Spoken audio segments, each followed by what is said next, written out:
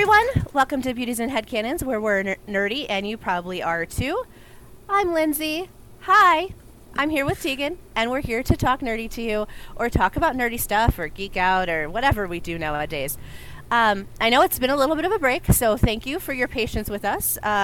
We are back. We are ready. We are ready to nerd out about things. And today's episode is kind of a general jump right back into talking to you about moments in our geekdoms, fandoms that gave us the feels. Now, we've talked about this probably like on the surface quite a few times in different episodes because, you know, we like to talk about things that give us the feels no matter what it is. Kind of the thing about our fandoms is that there's something in there that we relate to, that we can see ourselves on the screen, or that we can see something that really speaks to us. But this episode is specifically about those moments that gave us the feels. Now, even very recently, there was a Facebook post about something that is kind of near and dear to my heart. I have a younger sister, so I kind of count as a 90s kid, even though I was born in the 80s. And to be fair, a lot of times when you're talking about those eras, I think Tegan and I have actually talked about this, where you don't really get into the 80s until late 80s, and you don't really get into the 90s until late 90s. But growing up, there was this show called Blue's Clues. Apparently, it's still on television. And or maybe it's Nickelodeon, maybe it's streaming on Nick Live, I don't know. But the first rendition of Blue's Clues had a gentleman in the show named Steve. And it's the 25th anniversary of Blue's Clues very recently. So there was a video that posted on Facebook, which is where I saw it, but I'm sure it was also like on all kinds of other medias. But he is addressing 90s kids. Like, he's addressing the kids that he, essentially, if you don't know the story, he went on to go further his career somewhere else. So the character kind of just like got on a bus and went to college and left all of us kids sitting there like, now we got to get used to this other guy who hangs out with Blue. And of course, Blue and everybody in the whole Nicktoon universe there is ageless and timeless, but you know, Steve got older and went to college, and then there have been quite a few other people with different shirts and different lingo and different things to say and do to kind of age with the times, as you do. But Steve sort of just left us, and this video, he like addresses all of the like millennials that he abandoned, and it was like stupid because I was crying while I was watching him talk to us, and he was saying, you know, let's talk about that for a minute, and I'm so glad that we can still be friends, and I'm really proud of you and what you're doing, and you look great, by the way. Like, it was super sweet, and I was just like, oh, this is... It's like, how dare you make me feel like this? Yeah, this is what we needed, like, you know, 10, 20 years ago, but hey, better late than never, right? Yeah. But, like, that kind of feeling, like, that feels is what we're going to talk about right now. More specifically, I suppose, with fandoms and stuff. I guess Blue's Clues isn't really a fandom, is it? Okay. It's close anyway.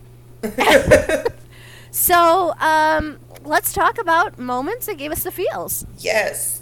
So, real quick before we jump in, obviously, I had to pull up a relevant gaming corner thing for this, and yes, of course. Now, obviously, with the release of Mass Effect Legendary Edition earlier this year, I've been replaying through the trilogy kind of slowly but surely because, you know, obviously I take breaks and play other things too. And funny thing is, I had started with Mass Effect 1 because that was on Game Pass when I had gotten it for like $1. So I was like, okay, cool, I'll check it out just to see how it is, how it plays, if I could even like, you know, adjust to the play style and enjoy it. And so I played that, and then I ended up getting Mass Effect 2, and then Mass Effect 3, like, I knew the story, I knew what happened, because, you know, I'm a spoiler hound, I'm always reading everything, and so I was like, it was 2020 by the time I got around to where, you know, finishing up Mass Effect 2, and I was like, I really don't think now is the time to play Mass Effect 3, with everything going around. It seems almost a little too depressing, so I actually moved on to Andromeda, and had a bunch of fun playing that one, but with playing Melee, I've come back around, and now I'm facing down Mass Effect 3, and I'm like, I guess I'm gonna have to finally go through with this, now. There's so many moments. It's Mass Effect 3, story-wise, is just so jam-packed full of action. Like, it feels like there's not really much room to breathe, which is kind of the point of the whole of the game itself. So you don't get a lot of pauses here and there to kind of just sit down and drink it in. You pretty much just get one in the Citadel DLC, but that's about it. But there's so many just really good feels moments. Granted, certain moments might not pan out, like if certain characters have not survived to that point, because that is totally possible to kill off most, if not all, of your companions from previous games. But I think one of the most impactful scenes was Mordin Solus. For a little bit of background, Mordin Solus is one of the Solarian scientists who worked on the genophage to not sterilize, but basically drastically reduce the population growth of the Krogan. And, obviously not very good, like, borderline genocide here. And so throughout Mass Effect 2, he's kind of coming around to, like, this was a mistake what I did, and I'd like to correct it. I'd like to correct it properly. And in Mass Effect 3, you do have a chance to undo it. He has a chance to undo it. Unfortunately, the Solarian ambassador kind of gets involved and, like, almost messes up the whole mission. And it comes down to, if you let Solus know, then he will go and he will have to execute it manually, but in doing that, he'll have to sacrifice himself. And this whole moment, oh my god, it gives you goosebumps whenever he, like, gets on that final elevator ride to go up to the control panel. And it's just, like, literally every time I've seen it, I can't help but cry when he just looks at you and be like, had to be me. Someone else would have gotten it wrong. And it's just like, no, but Mordin, don't go. BioWare really knows how to gut punch you right in the feels. I swear. This isn't the only time they've done it, especially not in Mass Effect 3, but it's probably the one that really sticks with fans the most. Because you can just say that one line, it had to be me, and everybody will just instantly, it's like you're right back in that moment watching it happen again. Ah, okay, yeah. Yeah. Okay. And I hate to say it, I clearly don't play Mass Effect, so. Well, yeah, and I mean, like, that plays off of, the whole relationship you build up with Mordin throughout Mass Effect 2 and then Mass Effect 3. Like, this is a significant sacrifice. It's not just, it's a character, and he's giving his life for the greater good. Like, no, like, this is your friend. This is your friend who you've fought beside, who you've developed a relationship with, and now you have to let him go and let him do what he wants to do. It's just really that's hard. Like the best way to do it. I know. I mean, let's see. I feel like I would be disparaging so much of, like, Doctor Who by even trying to go that route, but there were episodes and moments that had me, like, crying and absolutely devastated more than once. Gosh, I feel like I should be... Okay, if you are planning on watching Doctor Who, anything after Chris Eccleston... obviously, spoilers for all of the media that... Spoiler for everything. Yeah, but... So, Rose, when she gets stuck in the other parallel universe... when Rory and Amy... are gone, when there's this last episode that we see River, and it is known to be, like, the last episode, the last time that River sees the Doctor, and I watched that episode by myself because I was going through Peter Capaldi alone, and it was just, like, this devastating moment once you understand what's happening and you understand what's being said about what's going on in that episode.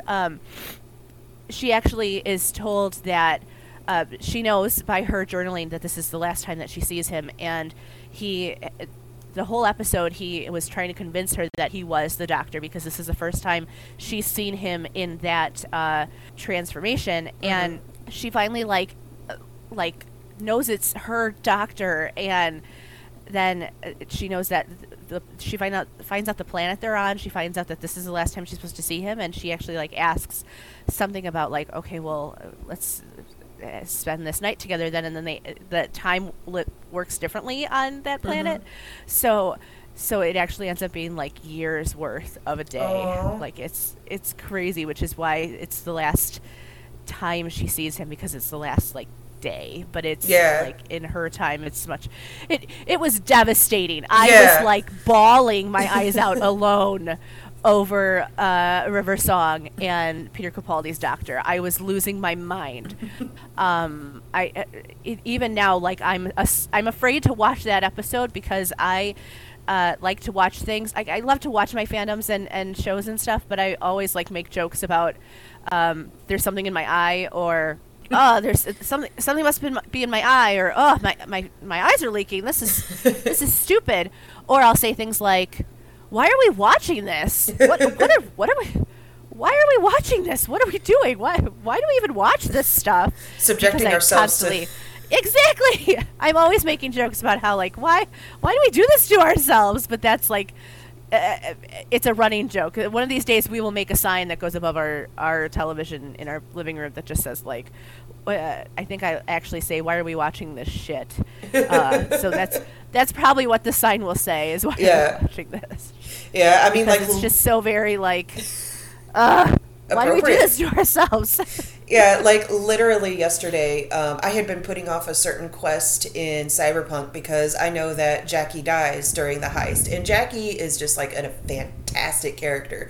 And I've just been putting off, like literally doing all these little side gigs and everything like that. And it finally got to the point where it's like, okay, like I'm really dragging this out a lot more than necessary. You have to do it. Yeah, and I have to do it. And I'm like, earlier this week I was like, okay, I'm gonna do it, and I went in and I literally just started doing side jobs again. So yesterday I was like, all right, I'm about to subject myself to the psychological torture of watching Jackie die. All right, so let's do this. Let's do it. I finally did it though. I finally did it. First time. I got through it. Was it epic? It was very sad. I almost did. I mean, I had seen it before, so it's not like the first time, but it is really, really sad, especially like if you go and talk to his girlfriend Misty before and then after, and then when you are talking to him and he mentions her and everything, because apparently they had a little bit of a fight about this job before you go and do it, because like, you know, she knew that it wasn't going to turn out right, but he was just like, no, it's going to be fine. And like during the mission, like towards the end, like he's wounded and you're in the last elevator and he's like, you know, Misty was right. You know. And it's just like, like, why didn't we listen? This is such a crap job. Why did we do this? This is terrible. It's the most terrible plan ever, honestly. Anyway, getting a little off track because you had mentioned Doctor Who, and like I haven't watched near as much Doctor Who as you have. I'm still working on it. I'm in Tenet right now. I'm still in Tenet. I'm working my way through. But the very, very first thing I ever saw with Doctor Who actually gave me the most major feels ever, and I can't wait to get to this episode, but I know it's a little ways off yet. But it's the Van Gogh episode.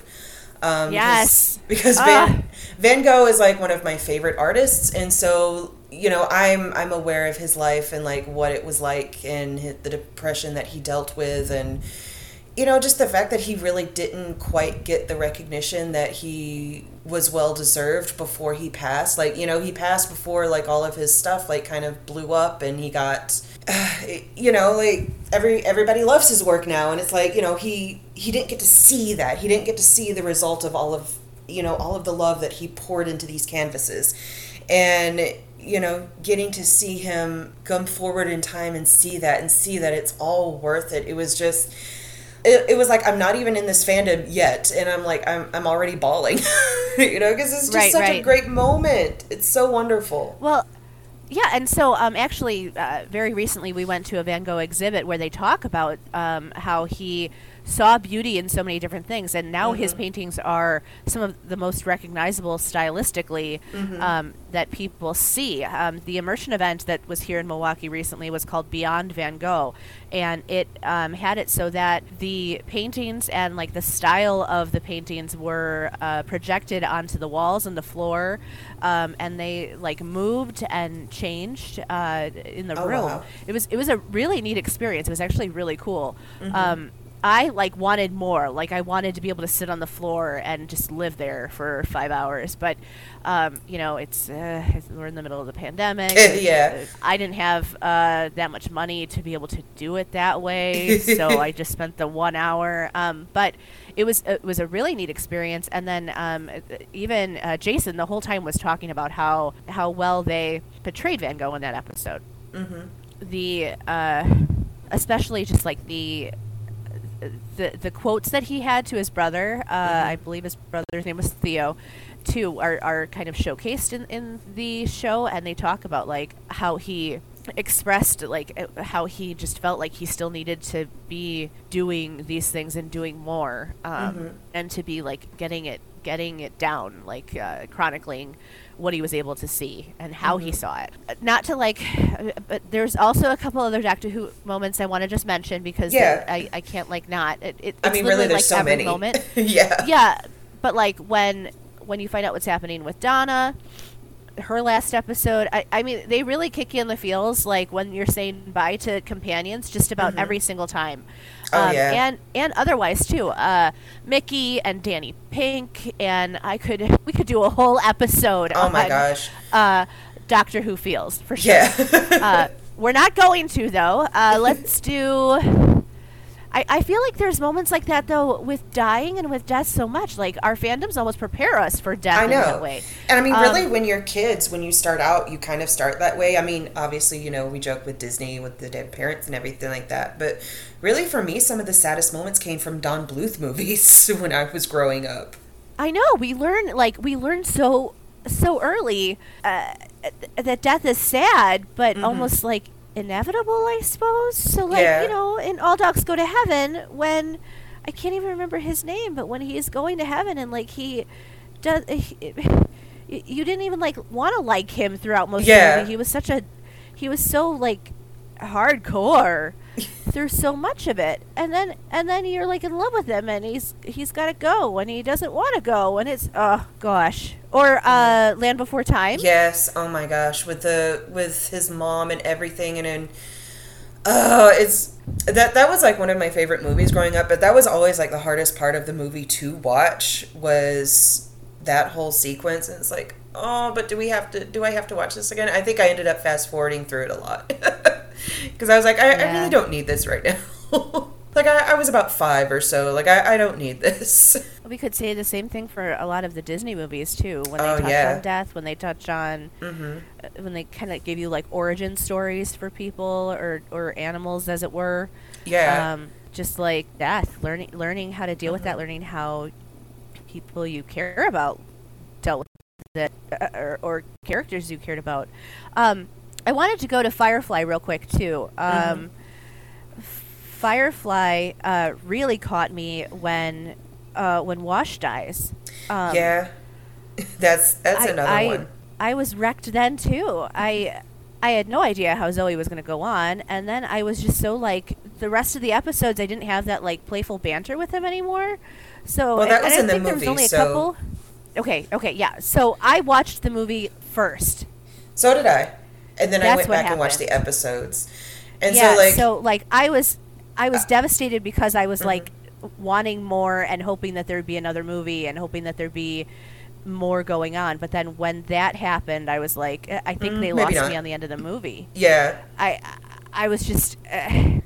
it's so weird because I'm still upset about that movie because I wanted more. Like, I wanted more of the Reavers. I wanted more backstory. I wanted another movie. I wanted more. Like, even now, we actually used to talk to Emily about that because she loved Firefly, and I'd be like, I'd love it more if there was more of it. I always had such a hard time with the whole thing because, like, ugh. Oh no, that's totally like valid. 'Cause, heartbreak. like, Because, like, you watch the movie, and obviously it's, kind of...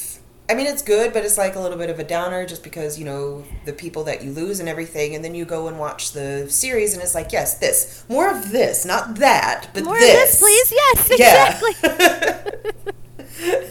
Yeah. I mean, I suppose it had to happen. Oh, anyway. Yeah. Okay, so that was Firefly. I talked about Doctor Who. Those are my two big ones. We're done now. No, okay. Obviously, Marvel has given us a lot of, like, really feelsy moments, too. Both good feels and bad feels moments. Oh, gosh, yes. Oh, and, I mean, as much as like, I don't like the Phase 4 movies and stuff like that, I gotta admit, like, Endgame did get me with a couple of moments with, when Steve actually, Gret, was able to use the hammer. I was just like... That was, like, just the best feels moment. And then when he actually finally said Avengers Assemble, when they've been teasing it out for so long, I was like, yes. Like, oh, that was just such a really good, just, like, feels moment. And then, like, obviously, they whiplash you around with Tony and everything. And it's just like, Yeah. It's like, why do we do this? Why do we submit ourselves do we do this to to this psychological ourselves? torture? It's just, no. No, but yes, give me more. Yes. I concur with Tony. I actually was constantly saying I didn't even like him throughout most of the movies, and then what happened, and I was quite sad. I'm that person in the movie theaters or on my couch who screams at the television or the movie screen, and I have done an awful lot of screaming. There's a moment in the first Avengers movie where Captain America, and I don't really know, I think I was like Team Cap before it was cool, like before I even knew anything about any of the characters. Like what I've said a couple times, when the first time I watched the first Avengers movie, I was on a date. It was a date that only went for the one date. Like, it was awful. We went to Culver's and we went and saw a movie. And just so everybody knows, if you're going to go on a date for a first date, do not go see a movie. Go get coffee. Go talk on a trail. Like, go for a walk somewhere, or go do something where you can get to know the person, because you don't get to know a person when you're watching something like the first Avengers movie. Yeah. And trying to eat burgers at Culver's beforehand. It's just not. I don't know. It just isn't a good recipe for a first date. Yeah. However, I guess I fell in love with Cap on that date instead of anybody else. And there's a quote that makes me scream even now. And at the time that I saw the first movie, I was an atheist, and there's a moment where Cap is talking about Thor, and I believe I think it might be Black Widow, who tells Cap that he can't go running after Thor and Loki because these guys are basically gods or something like that. And whoever it is tells Thor, like, you can't. Maybe it's, I can't remember who's in the Twin Jet at the time, but whoever it is says you can't go after them. These guys are basically gods. And Cap says, well, where I come from, there's only one God, and he doesn't look like that, or something like that. Yeah. And then he jumps off the plane after them. And that As first you time I do. saw it, I thought nothing of it. I think I, like, completely missed the line. But then I joined a church and found my faith, or however you want to say it. But then, like, saw the movie afterwards and heard that line and screamed every time because it's delivered so perfectly, in my opinion, and each time it just makes me, like, squeal like a little girl, because every time I hear Cap say it or Steve say it, I'm just like, oh, yay. Yeah, I mean, yeah, totally. There's so many, like, just great little moments throughout Avengers and the whole, like, Marvel universe where, like, obviously there's the big moments that kind of appeal to most people, and then there's, like, lots of little moments sprinkled throughout that, like, not everybody will grab onto and latch onto, but they're there for other people, Like, it'll be special for some people, maybe not everybody, but some people definitely, and that's what's important. Right. Well, yeah, I mean, I guess that's kind of like the spice of life to, Mm-hmm. when you're watching like a kid's show and someone makes a joke and it's clearly like a joke that's going to go way over your kid's head, but you got it. And Yeah. you're like, oh, I didn't know they put that in there. Yeah. Wow. And it's hilarious, but at the same time, you're like, oh, I'm so glad that my kid didn't get that joke because that was it's a little risque there. Yeah. Speaking of kid shows, though, there's a couple of shows that like have really delivered well on the feels, I think, and I've waxed poetic so long about Batman the Animated Series, but seriously, y'all, it's just so fantastic, and the writing is just amazing.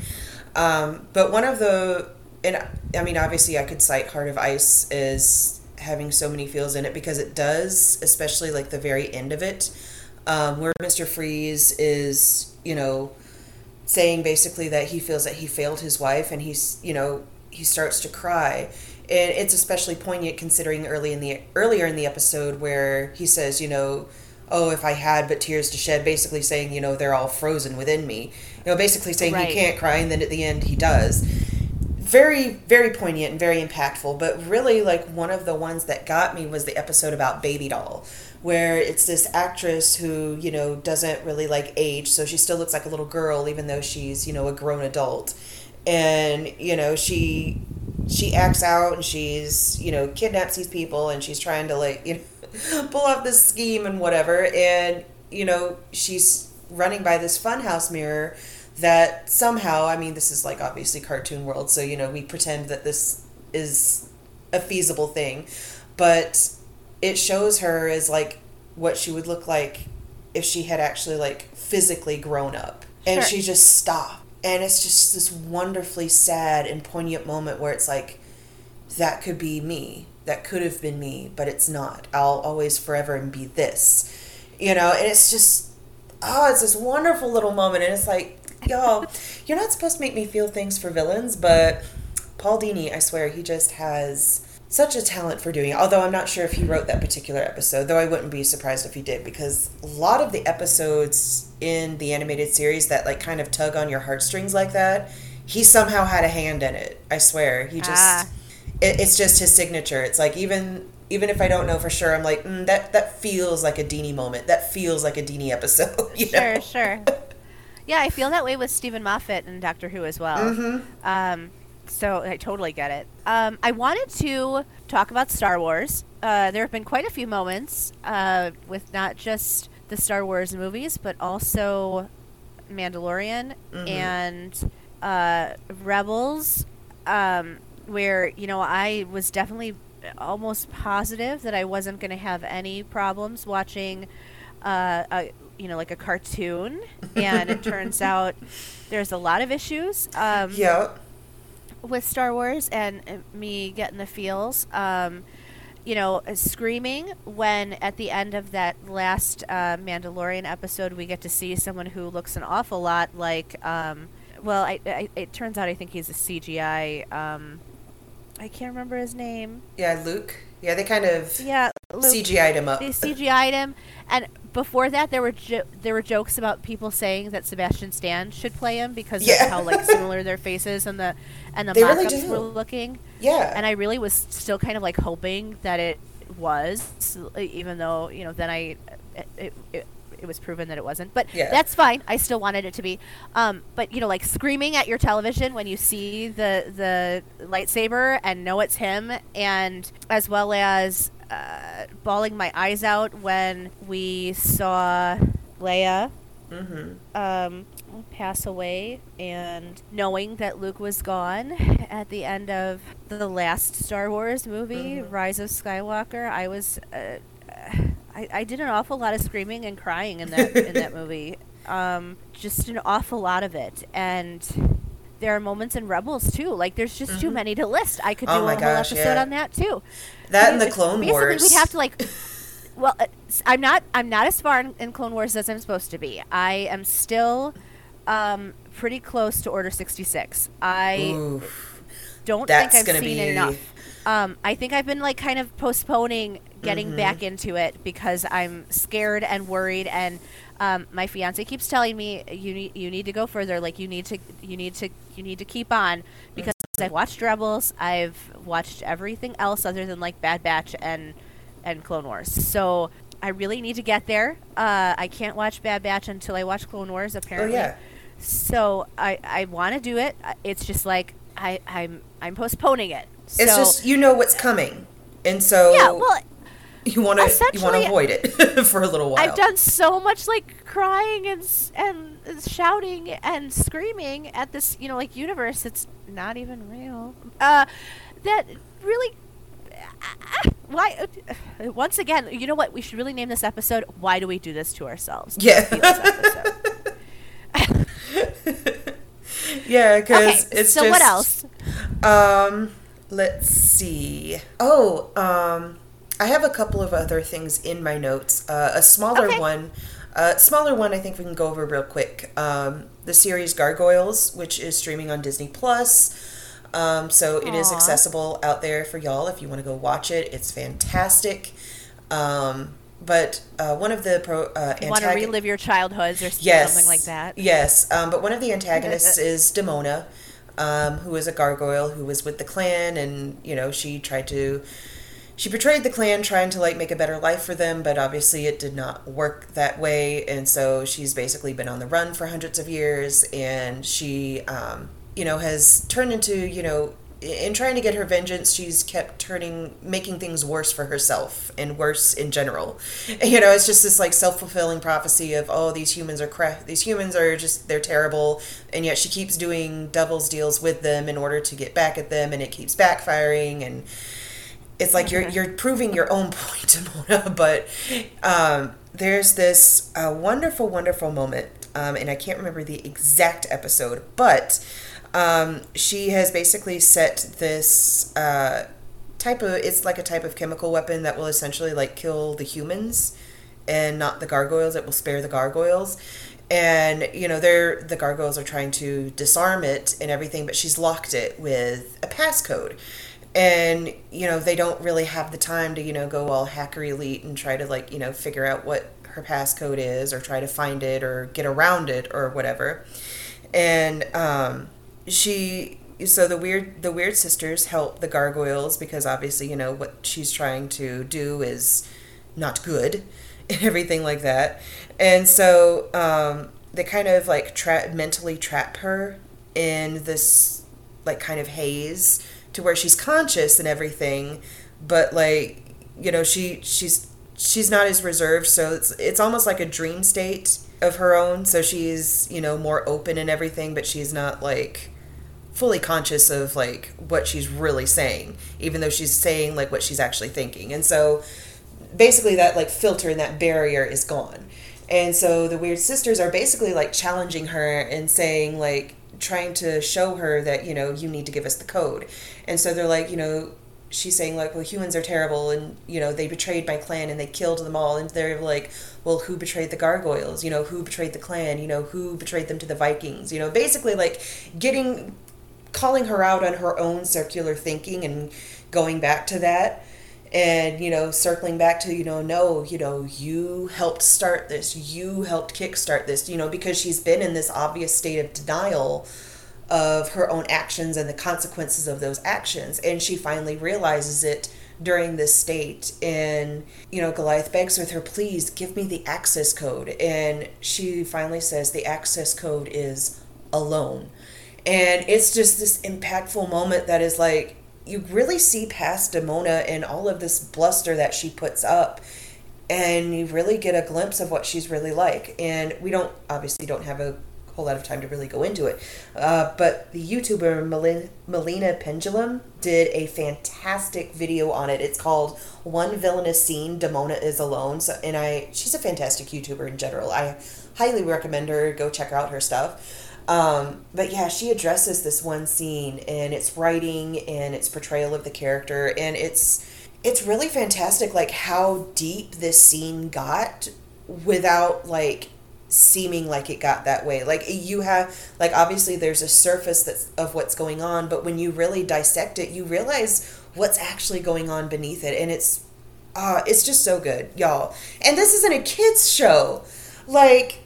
you can't tell me that, kids aren't going to get it or it's too much, we don't want to make kids, think too much or whatever. Like, no, like, we were watching this stuff when we were growing up and we're just fine. Like, I think kids can handle a lot more than we give them credit for. Well, yeah, I mean, we basically have to make sure we are still raising our children. Like, Yeah. you can have this immersion in these fandoms, but you still have to be able to, like, bring your questions to the real world and cope. I mean, Yeah. Like, there were some really real issues in Batman the Animated Series and Gargoyles and X-Men the Animated Series that, it all got brought up and addressed in some way. And it's like, y'all, we can still have that. Like, there were some fun, flashy adventures, sure, but it's like we can have both. There can be a balance. Well, right, exactly. And that's like, I almost feel like that's kind of like the theme of children's shows, is just to like address those things so that you there's a relation to real life. Like we teach our children these things in their fantasy world so that they can relate them to what's really going to be going on later on in their lives, right? Oh, yeah. No, totally. Not that I wanted, Mr. Rogers to parent me, but he sometimes was a better parent. Rest in peace to my parents, but Mr. Rogers was great, and I learned a lot from him. And that was a children's television show, and I feel like he did okay with me. Oh, yeah, definitely. And I mean, the whole thing, like, it kind of circles around to, stories that stick with you, which is, kind of exactly what Sam Gamgee says in The Two Towers, where, when you're little and you grow up, there are certain stories that stick with you, even if you don't quite understand why they do. Like, they resonate with something in you, even if you can't name it, even if, like, mentally you don't quite get it, that something of value and substance is there. And that's, like another like feels moment for me, especially as a writer, because it's like, the importance of stories and how stories can be very important is really resonated just in this one little bit of dialogue in The Two Towers. And it's so perfect, just like, just chef's kiss. Just how perfectly it's portrayed, like, how important these stories are to us, to just getting through our day to day, like, believing in certain things and being able to see that we aren't alone in our struggles and that there are people out there that experience these same things, and, that we can do this and we can do this together. So it's right. It's just so good, y'all. It's so good. We just started, speaking of the actor who plays Samwise Gamgee, Mm-hmm. We recently started watching Stranger Things with Ash, and there's a moment where his character has quite a, you're on your toes the whole episode, and then something happens, and I'm still hoping that you're actually going to watch Stranger Things, so I'm not going to spoil it for you. However, his character's name is Bob, and you get to love him through the whole season, and it's a moment. I feel like that actor it basically has moments where you get to love him, and he's like the solid ride or die, and I screamed a lot at my television that episode too. I gave too much away, didn't I? Whoops. Anyway, but it's worth watching. Like, these relationships are so worth watching, even if they are going to make you have the feels afterwards. Because I think some of the great things about art is that it makes you feel something, and the something could be good, it could be bad, it could be a mixture.